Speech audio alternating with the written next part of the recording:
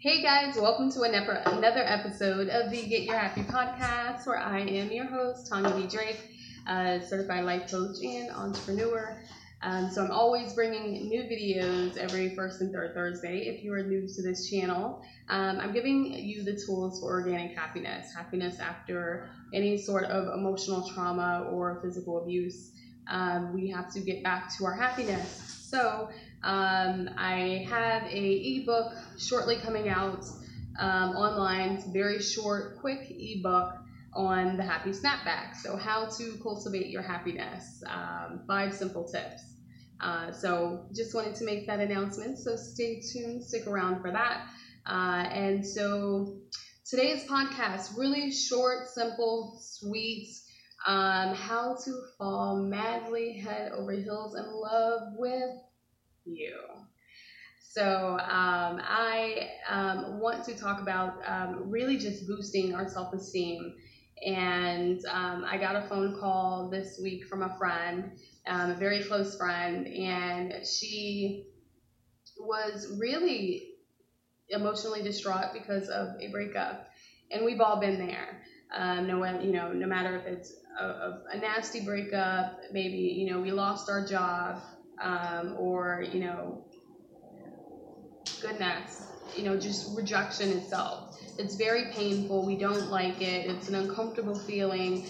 And what stuck out to me is in that conversation with her, her words was, I blame myself. And whenever we face rejection or we face some sort of, breakup with our job or breakup with a friend or with our partner, no matter how long it is, rejection doesn't feel good. It doesn't feel good at all. And it can weigh really heavy on our self-esteem. And so really just tried and true simple tips on, getting your happiness back and, making sure you're maintaining a healthy self-esteem for yourself, and keeping yourself together. So that's what we're going to talk about, is just really boosting that self-love. If you, scrolled your social media, I guarantee there is someone talking about it, and it's true. You have to love yourself first before you love any and everything outside of yourself. So the very first tip I want to talk about, mindful eating. It's, whenever we eat, when it's an energy thing, when we feel drained or emotionally distraught, we eat. And we eat those things out of comfort, whatever it is, whether it's ice cream, whether it's, pasta or, cake, candy, carbs, donuts, whatever it is, it feels good in that moment, but, it can really weigh heavy on us. So just making sure that you're practicing mindful eating habits can, it can improve your BMI, there is no emotional eating. And, you start to get, knowledgeable about what you're eating. So whenever you're practicing mindful eating habits, you gain a better relationship with your food. You create space, and control in the kitchen. So I myself, I've been practicing a plant-based lifestyle, for the past 3 or 4 years now. And, I'm very mindful when I'm, in the store, when I'm in my kitchen, when I'm, at potlucks or going to different events. I'm very mindful about what I'm eating, because that can also, have an impact on our self-esteem and what we, how we feel. What we eat can always connect to our mind. So if you follow my platforms and my quotes, you always know, or I always talk about, our mind and our body is connected. If you hear the noise in the background, I just got a new furry friend who is 4 months, and she's chewing on her ball. So yeah, if you hear that, that's her in the background. So more about this, just, mindful eating, you can, visit my website at tanyabdrake.wordpress.com, and you will find a small exercise in there just talking more about mindful eating habits. So the next one is, get moving. If it's a gym, really get outside, join a fitness group, schedule an outdoor activity. I have a good friend who's, hiking every other weekend, and it's a good, it's a really good thing to get connected with nature and get yourself outside the door. You start to feel good. You're smelling all the different seasons outside. You're getting some vitamin D. And if that is a thing that you're already doing, then maybe try something different and volunteer in the community. There are a lot of different, figure out your passion and what you're passionate about and what you value. And you can actually put in some hours to really help someone else. That can always help your self-esteem, and it can, you're helping someone else who is in need. So we always like, to feel good, but we want to look good too. So getting out the door can definitely make us look good and, feel good within ourselves. So if it's not for a full hour, just make sure, at least 30 minutes. So get outside, get motivated.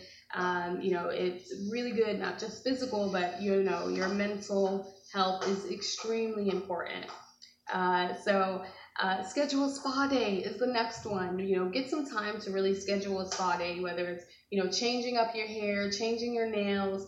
But remember that your spa day doesn't always have to be about your hair and your nails. Maybe get a facial. Maybe, think about acupuncture if that's something you're into. Maybe, a spa day can be just getting in, with some essential oils and getting some, skincare products or, oils, and really just rubbing out the circulation in your body. That can always improve your mood, keep you really just loving on yourself with some organic and natural herbs and oils around you. I am looking to start adding dried flowers in my bath. So I've been seeing that trending lately, and why not? We all like flowers, and why not add a little something in your foot bath or in your whole bath. And it really just it gives you a good night's rest. You start to get your joints lubricated, your muscles starts to feel more relaxed. It can really just take away some stress. After, like I said, if you've gone through that breakup or you just had a rejection with your job, those things can really just help you fall in love with yourself and really improve your mood and your self-esteem. The next one is a powerful affirmation. So everyone know that I am super, super, super, super committed to affirming whatever it is you want or what you're trying to attract or manifest in your life. And when you use powerful affirmations in the morning or before bed or in the middle of the day, whenever you're using those, it can really help you get mentally set on loving yourself. So I have one actually sitting right here, and I wrote this one earlier, and it's I am a being of love. I am a being of love. I keep that one on a Post-it, and I like to hide. I told you guys I am obsessed with Post-its, and I keep them everywhere.